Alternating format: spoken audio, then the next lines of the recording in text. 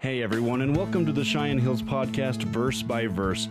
We know it's often hard to find time to spend studying God's Word, so we're happy you can join us as we read, unpack, and discuss Scripture every Tuesday and Thursday. We hope you enjoy the program. Across the street and around the world, Cheyenne Hills. Hello again, everybody, and welcome to Plowing Through Genesis chapter 31. And I think we're going to get to the end of this chapter today, guys. We're gonna try. We're back with Austin. And Yes. tell me your last Meisner. name. Meisner. I think She I've got been it great calling you yesterday. I know. I saw that, and I was like, it's going to take me a few times. Meisner. And then Renee Mender and Galen Huck. We are here I've already had today one student with, just give up, and they're just calling me Chief now, just because of the shirt last night. Yeah, that's not bad. By the way, are your Chiefs doing any good this year? I have not watched a single game Is because that I've been right? moving. You've been moving. Yeah, so like we've been getting ready and Well, all of okay, that so stuff. I watched one pre we were at a restaurant on my vacation. I don't care about preseason. Well, so it doesn't matter to you. But anyway, your guy, who's the quarterback? Patrick. Mahomes. Mahomes. He was on the sidelines, and I don't think he was injured. He's just already done his thing, and he's sitting there with his cap. He's ready for the season to Yeah. get started. But anyway, he is an exciting Yes. athlete to watch. He's and a great guy too. So it's hard not to cheer for the Chiefs right now. But it's Especially when they're way going down up the deep evil into my- empire of Tom Brady still. Oh, there's that. I was going to bring that up, but I'm glad you brought it up first. Okay, Genesis 31:22. Here we go. Here's a dysfunctional family for you. Here we go. Ready? When it was told that Laban on the third day that Jacob had fled, and then he took his kinsman with him, and he pursued a distance of 7 days' journey, and he overtook him in the hill country of Gilead. And God came to Laban the Aramean in a dream of the night, and he said to him, "Be careful that you do not speak to Jacob either good or bad." And Laban caught up with Jacob. Now Jacob had pitched his tent in the hill country, and Laban with his kinsmen camped in the hill country of Gilead. Then Laban said to Jacob, "What have you done by deceiving me and carrying away my daughters like captives of the sword? Why did you flee secretly and deceive me and did not tell me, so that I might have sent you away with joy and with a song and with tremble and with a lyre, and did not allow me to kiss my sons and my daughters? And you have done foolishly. It is in my power to do you harm, but the God of your father spoke to me last night, saying, 'Be careful, do not speak either good or bad.' And now you have indeed gone away, because you long greatly for your father's house. But why did you steal my gods?" Then Jacob answered and said to Laban, "Because I was afraid, for I said, lest you would take your daughters from me by force. The one whom you find your gods shall not live. In the presence of your kinsmen, point out what is yours among my belongings and take it for yourself." For Jacob did not know that Rachel had stolen them. Okay, so Laban basically was warned by God. It's like, "All right, Laban, you better cool your jets here. Don't you harm Jacob." So he gave him a strong warning in this dream. You know, it's interesting how much dreams were a big part of everybody's life back then, especially with Jacob. And now Laban had this dream, and it's like, okay, don't cross that line. And but here Jacob said, "Hey, whoever took this, is going to perish." And because he didn't have a clue that Rachel, his wife, his second wife, if you will, his favorite wife, had taken these idols and stuck them under her mattress, or so to speak, I guess, to carry some good luck, to carry the gods with her, to carry the blessing. I'm not exactly sure what she was thinking. Yeah. So we got a little dysfunction. Go ahead, Renee. Well, and I think I said this last time, but I think what she was needing maybe some security. Oh, Maybe could that's be. Yeah. what she needed. But maybe she's just hoping to grab some of her own inheritance from her dad. And I mean, again, dysfunction, bitterness. I mean, it's just seeping deep here in this family. So. Well, and I guess I kind of feel for Laban a little bit. It's like this son-in-law comes in. Now, granted, he's tricked him. It said 10 times, right? Yeah. And so, and maybe in his mind, he just sees it as kind of a game. I'm not sure. I don't want to read into this passage any, but he did. I think he did what he did for maybe a lot of reasons. But I think one of them was he didn't want Jacob to go away. I think he genuinely liked him. Well, at the beginning and of he 30, loved his daughters. Go ahead. yeah, I was saying at the beginning of 31, it says that the sons were like, well, Jacob's taken our father's flocks and just like increase them. But now he's the deal was he's going to take them all away now because of what Jacob did with God's blessing.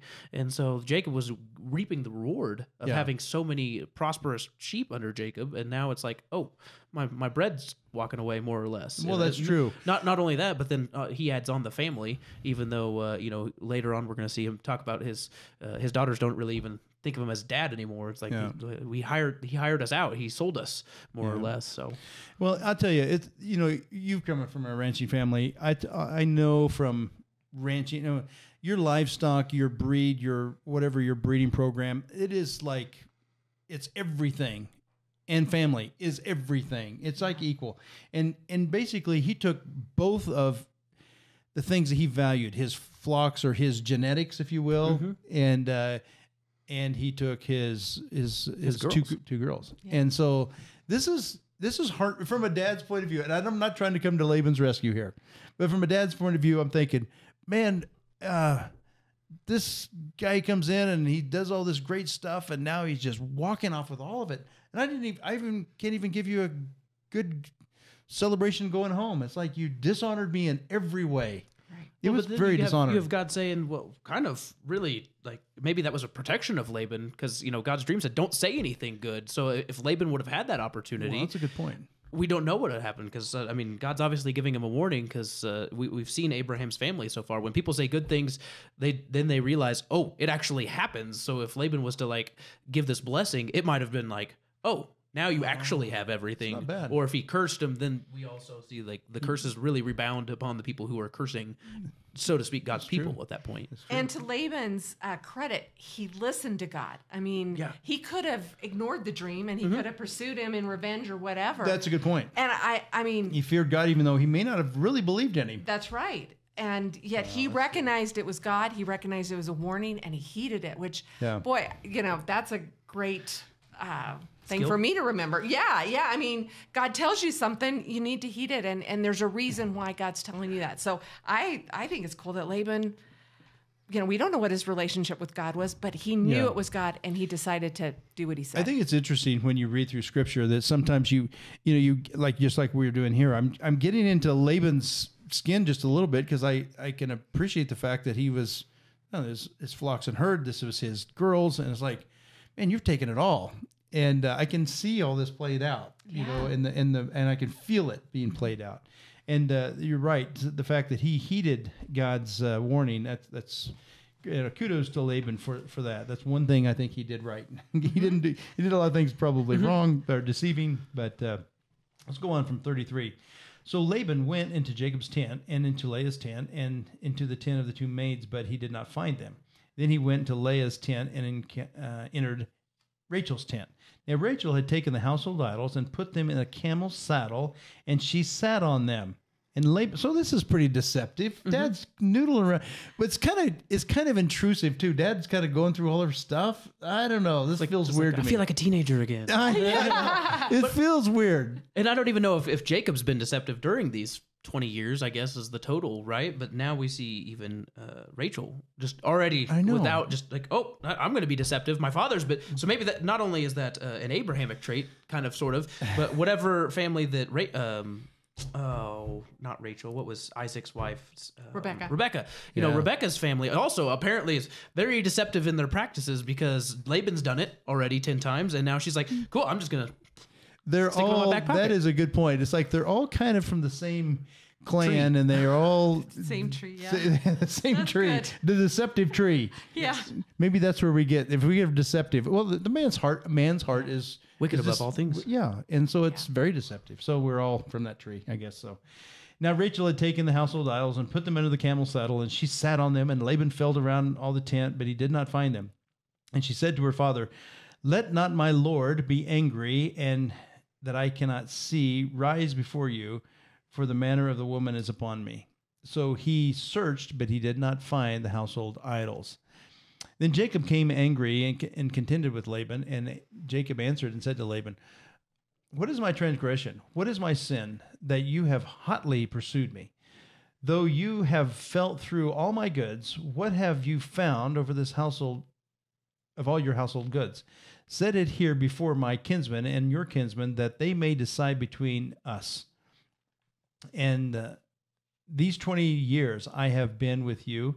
Your ewes and your female goats have not miscarried, nor have I eaten the rams of your flock. That which was torn of beasts I did not bring to you. I bore the loss of it myself. You required it of my hand, whether stolen by day or stolen by night. Thus I was by day, the heat consumed me, and frost by night, and my sleep fled from my eyes. These 20 years I have been in your house. I've served you 14 years for your 2 daughters, and 6 years for your flock, and you changed my wages 10 times. If the God of my father and the God of Abraham, the father of Isaac, had not been with me, surely now he would have sent me away empty-handed. God has seen my affliction and the toil of my hands, so he rendered judgment last night. Okay, so this is kind of interesting. Now, I got to empathize. I've been the son and the foreman and doing all the hard work, and it's hard. I mean, the heat of the day, the cold at night, taking the losses. If there's losses, don't even report those. I'll take those on myself. I mean, you kind of see that Jacob did some, if that's truly what he did, he worked really hard and he sacrificed a lot, and he made sure that he worked. He was very faithful to his father-in-law, according to this.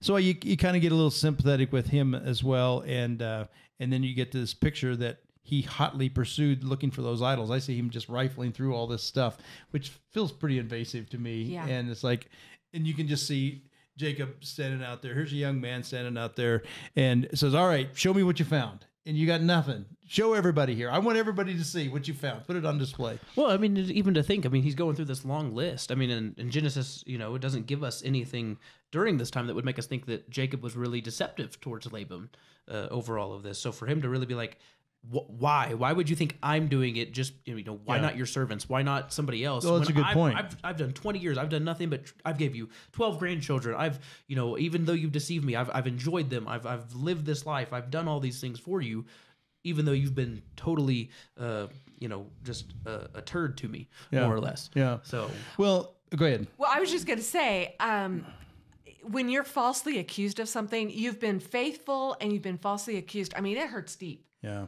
And I think it's like the last straw from the camel's back. But I mean, sometimes you've tried to do the right thing, and you've yes, we see that Jacob's been deceptive in his own right, but he points out the facts of his faithfulness, and yet he's been falsely accused, and it hurts. Yeah. Well, and I think we see both of these guys. I mean, I think what Laban is most upset with is the fact that they left and didn't say goodbye, right? And then they also, I think he's more upset with the idol, which is kind of pathetic. Like. Yeah. He's more upset with the idol than he is with all the sheep and his daughters. Like, well, hey, I just wanted you to say goodbye, but give me my idol back. Yes. It's like, yeah, this is broken on a lot of levels here. Yes. And so, well, I don't think we're going to be able to resolve this just yet, but I think we're getting to these characters. We're setting it up pretty good. One more time, and I think we'll finally finish Genesis chapter 31. But I think we'll land it here with this tension between Laban, the father-in-law, Jacob, the son-in-law, got the flocks, the herds, the daughter, and the idols, and what's going to happen next. So in the meantime, thank you so much for joining us, and be strong and very courageous. God bless you all.